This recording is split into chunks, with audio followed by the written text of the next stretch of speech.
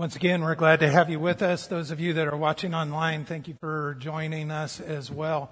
This morning, we are starting a new series on a already existing. We've talked about this before, but it's been a while. We decided this month that we wanted to revisit our mission statement, which is the shine. You see the signs as you come in.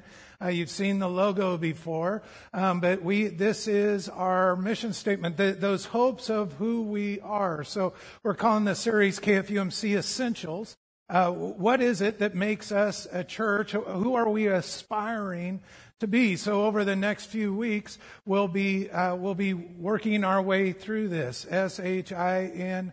This morning, we begin with S, which is share the love of Jesus with our neighbor. The most fundamental of concepts is at the heart of our mission statement.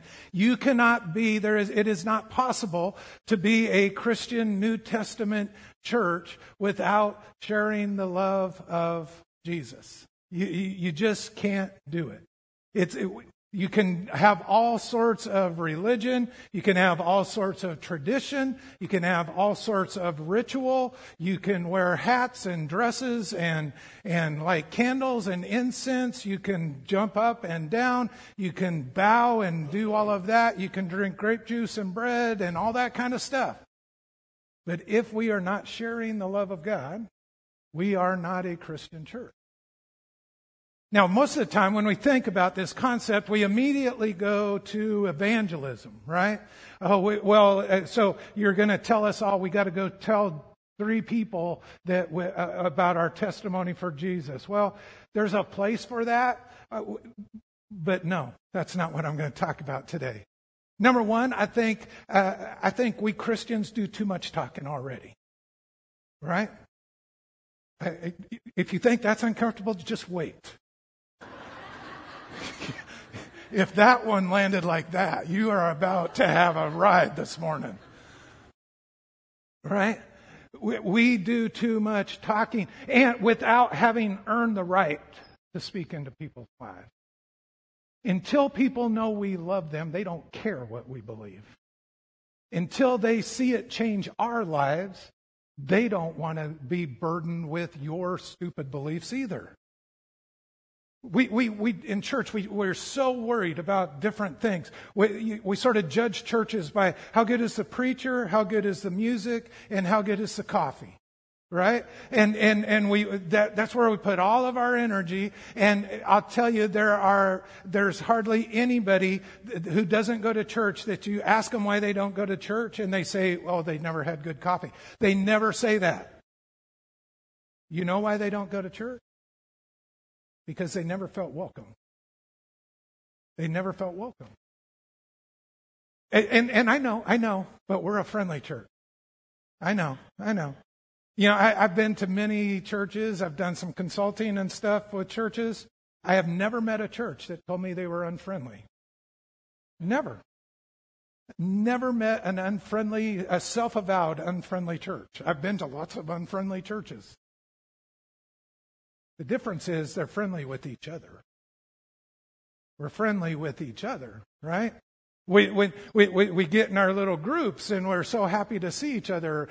Forget the fact that somebody else is here and they're sitting by themselves, but we're here with our little group. And when I was starting the church in Austin, I had a core team, and as we developed and got ready to launch our ministry, I got them all T-shirts that they had to wear on Sunday, and it said "No clumping" on it.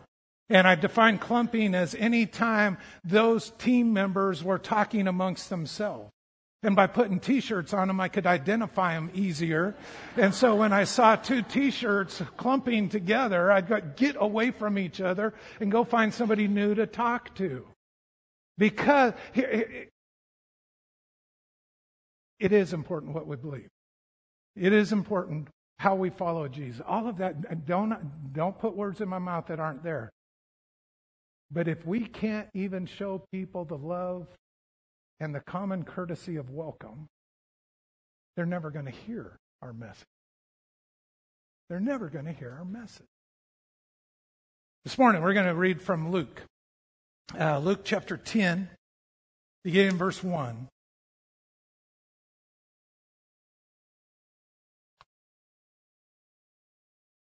The Lord now chose 72 other disciples and sent them ahead in pairs to all the towns and places he planned to visit.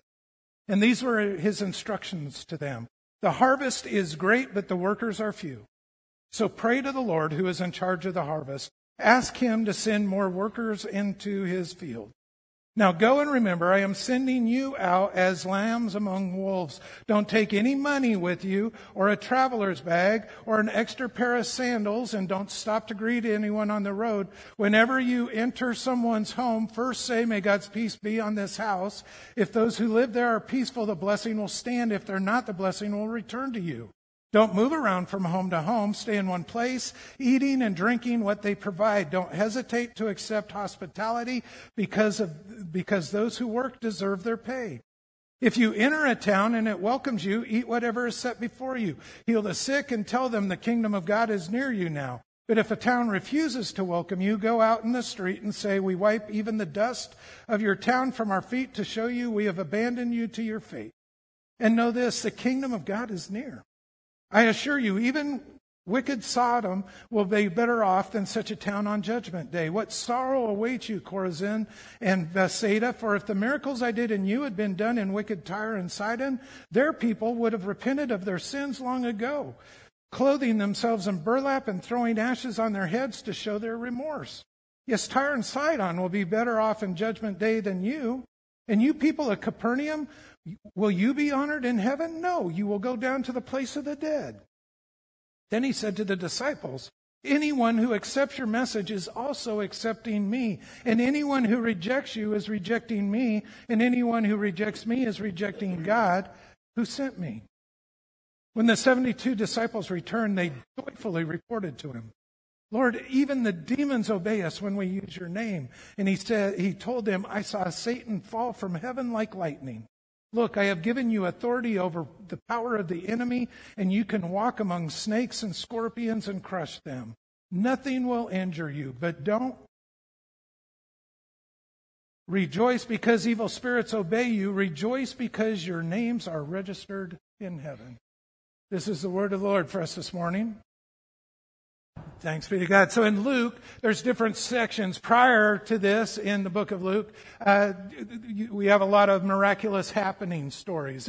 The point is that Jesus is powerful, that he can do amazing things. He's healed people. He has fed people. He has cast out demons. Jesus is powerful. Now we move to a section that actually begins in chapter 9 and Jesus sends us into ministry as well. At the beginning of chapter 9, he sends the 12 disciples. And they go and they do their thing. This is now an expansion of that. He now has 72 that he's sending out. We've talked before, there's circles of influence that Jesus had in his ministry. He had the sort of inner core of James, John, and Peter. He took them with him up on the mountain when he was transfigured, right? They were sort of the inner core. Then you had the 12 disciples. Then you have this group of 72. There's another place that talks about 144. There was lots of people that followed Jesus. This is a demonstration, though, of how the ministry of Jesus was being diversified out from the core, out into the margins. As we get to the end of the book of Matthew, it's all of us go into all the world and make disciples of all the nations. We're all sent in his name. So he sends them and he gives some instruction to them. Number one, they're getting the place ready for his visit. They're the advance team, right? He's going to come through all these towns. That's verse 1 and 2. He sent them to the towns of which he was going to visit. It was their job to go and get the name of Jesus bubbling in the town, to do the work. So that when they showed up, their hearts were warmed and they were ready to hear. That they had seen some people who knew Jesus and had been so moved by how those people acted that when Jesus showed up, they were gonna be drawn to him. Right? Now that's pre-resurrection. In our circumstances, it's a little different because the Holy Spirit has been poured out. everywhere. And so there's no place we go where God is not, right? He's already there. Our job now is not to go bring God to the place. Our job now is to go to the place God already is and get the name of Jesus bubbling so that people around can make the connection that there's a good God in this wicked world. Our presence amongst the work of God is meant to draw people to God. It's a magnet thing. It's our hearts are the way we act, the way we function in the world is a magnet to draw people to God. He sent them 2 by 2. Why? Well, number one, you're less likely to do stupid things with a friend. That's why we get married. Right? So you always have that person to tell you what you're doing wrong. Kick you under the table when you say something stupid, right? But there's accountability in the two, right? And it's a reminder that this whole thing we call Christianity, this whole serving Jesus, is never meant to be done in isolation. We need each other. We need the brotherhood and the sisterhood with each other. So he sends them out. And he says, don't take anything with you.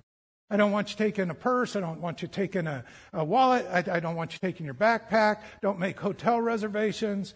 Just go. Just go. Which is amazing. I think there's a couple reasons for this. Number one, it's a faith statement. In order to just go to a place not knowing what you're going to run into, that's hard. That's what my contemporaries are doing, many of them in new churches right now. They have packed up their families, moved to a home, and are in a place where they feel like they don't have much. They don't have friends and family and connection, and they're doing it by faith, right? It takes some faith to go where you're sent, not knowing what's going to happen there. So a part of it was a faith statement. Hey, go in obedience to me and trust me along the road that I'm gonna take care of you. I just lost my train of thought. Sometimes I'm getting old. He sent them by 2. There was 2 reasons for that.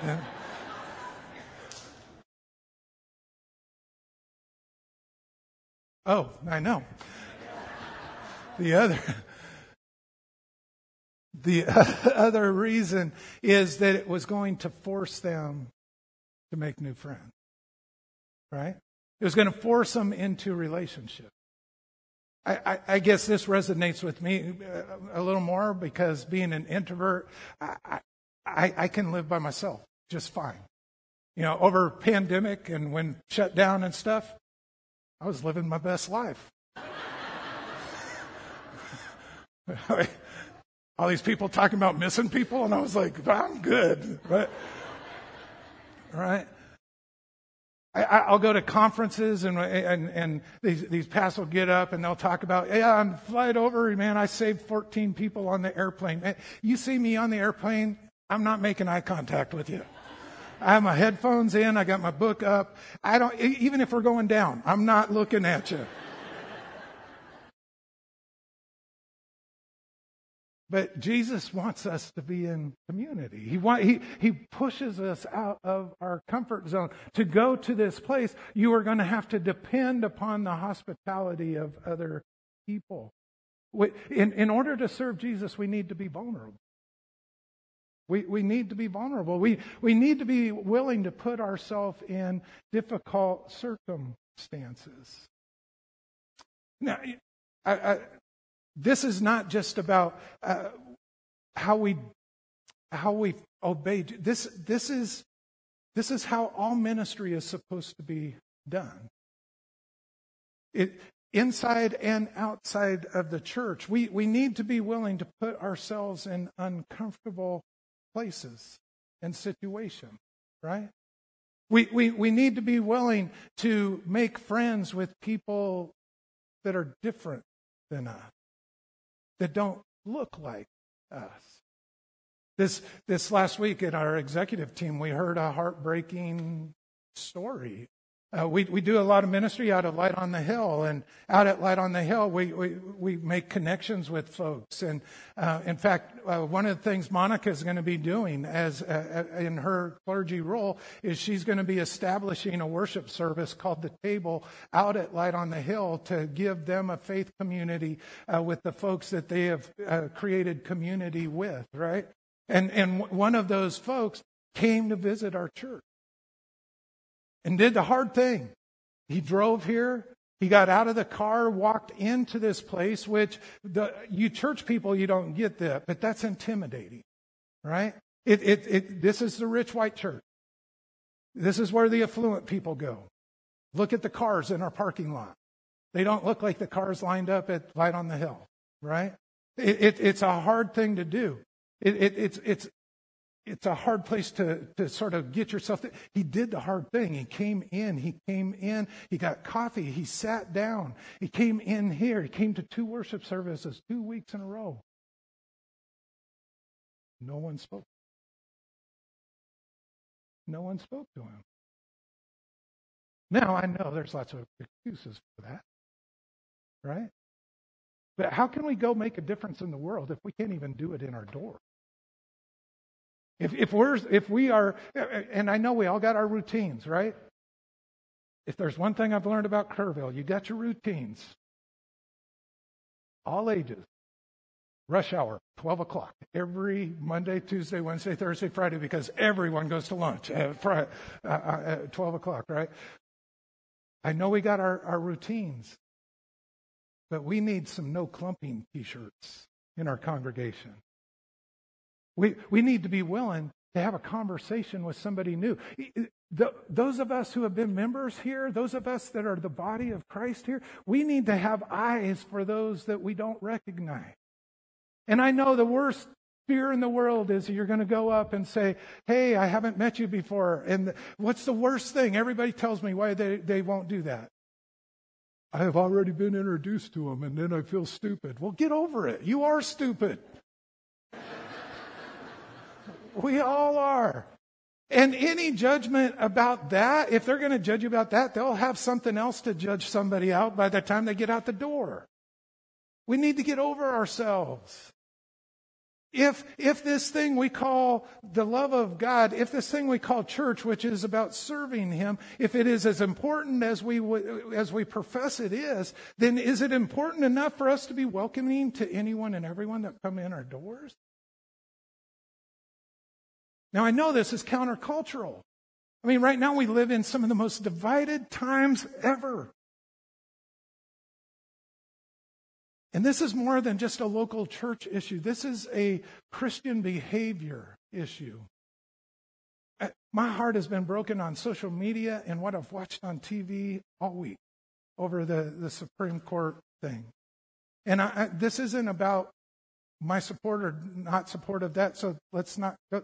This is how the venom in the sides operate.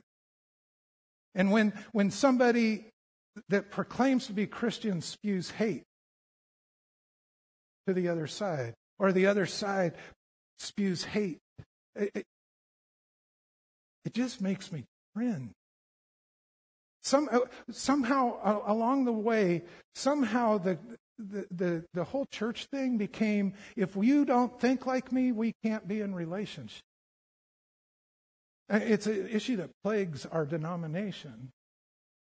Differences over theological beliefs, and to the point where we can't live with it. We got to divide, because how could you possibly be good with that? Well, my answer is, I'm good with it because God was good with it.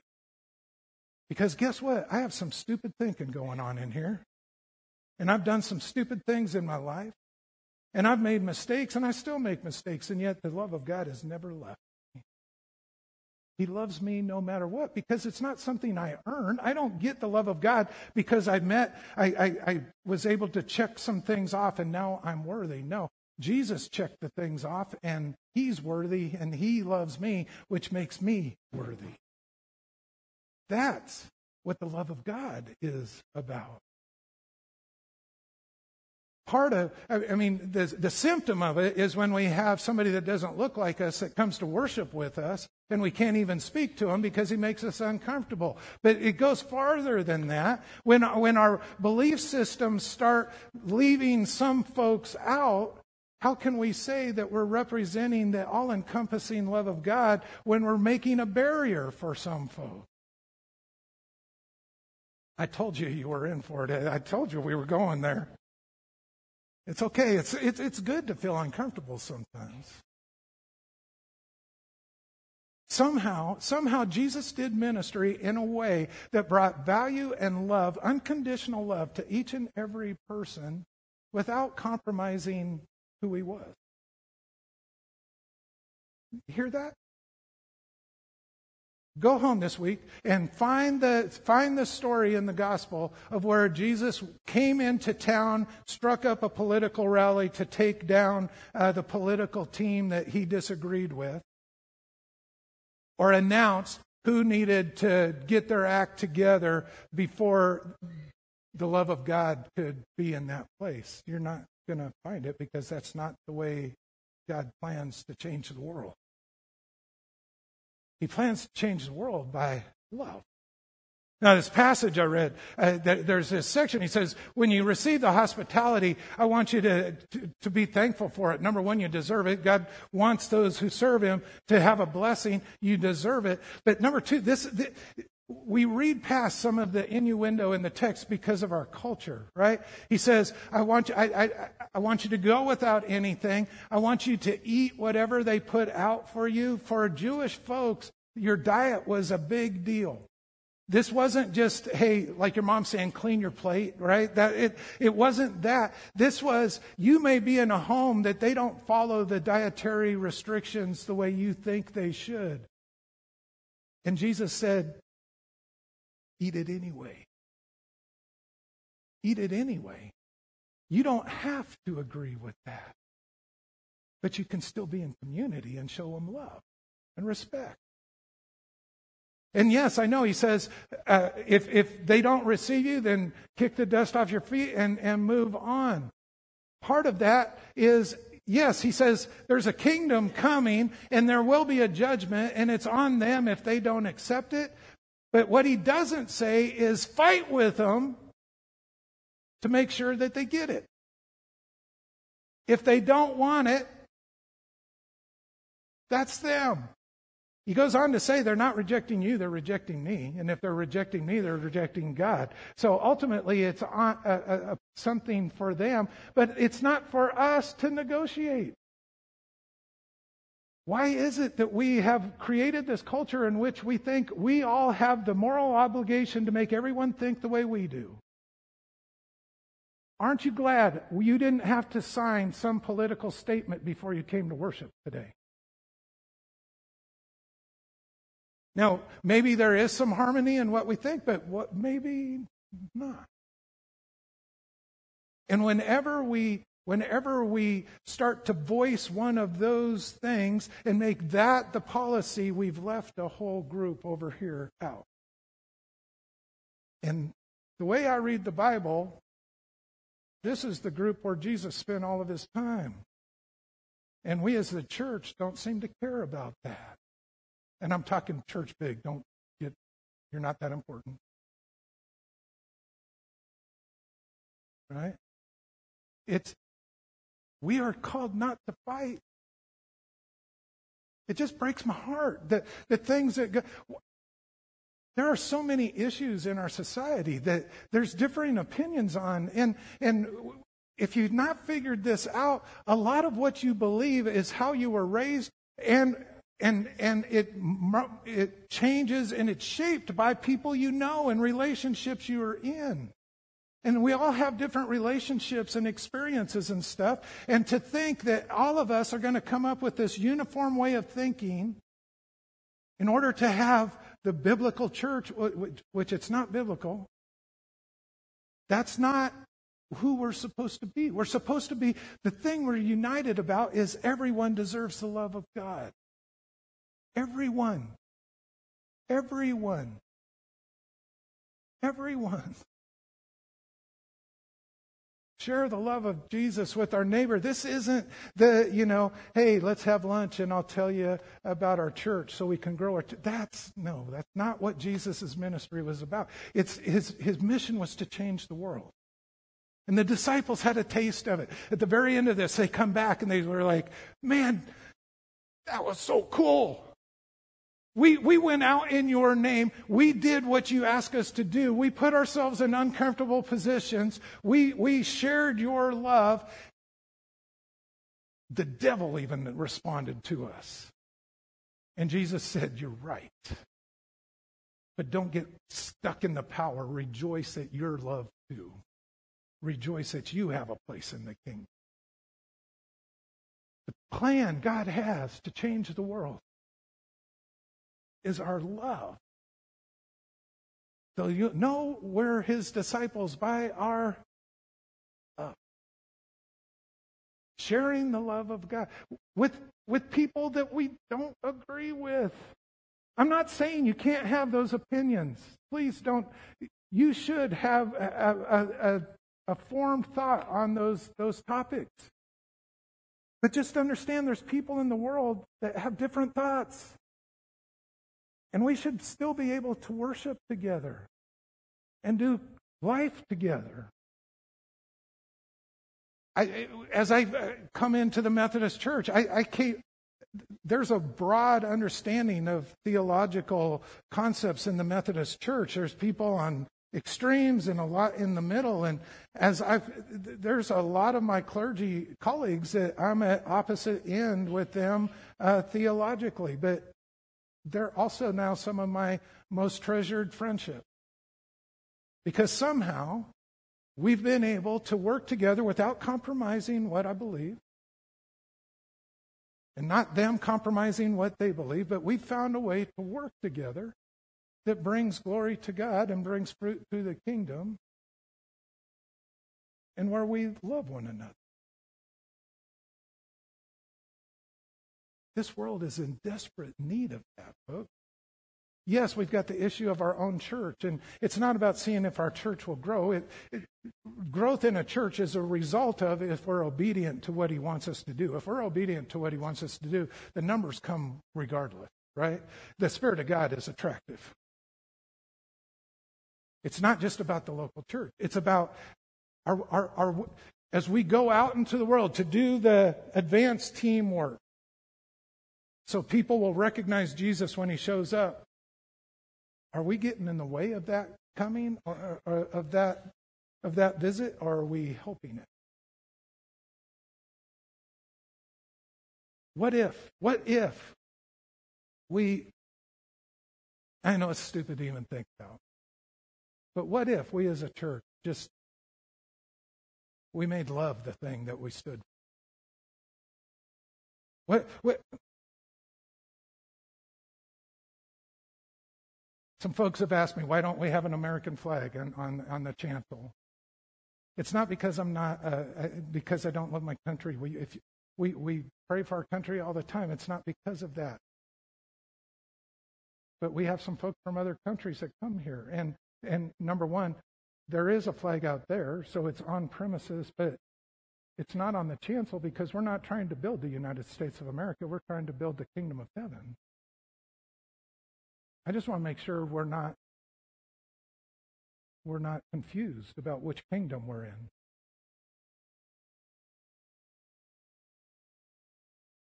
I told you it was going to be a ride this morning.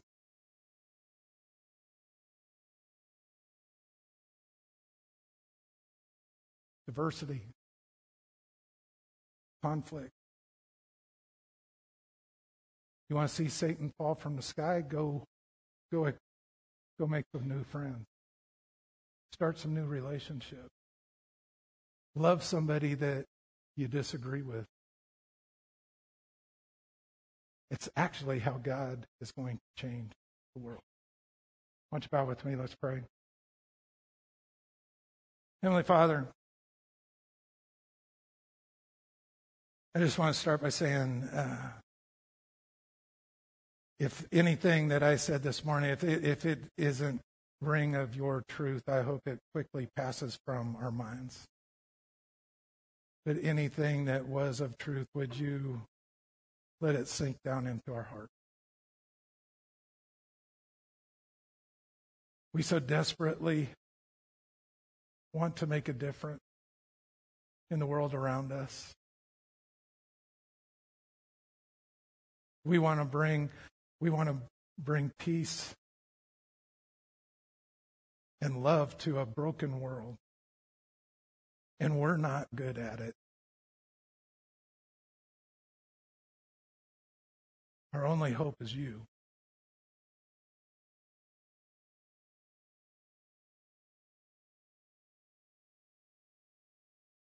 Would you fill us with your Spirit and transform us from the inside out? May our thoughts be your thoughts. And our desires and our hope, may they reflect you.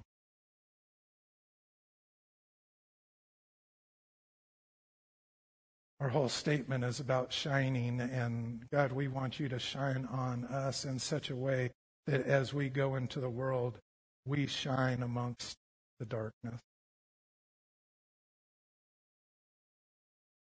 And pray that in the powerful name of Jesus Christ. Amen.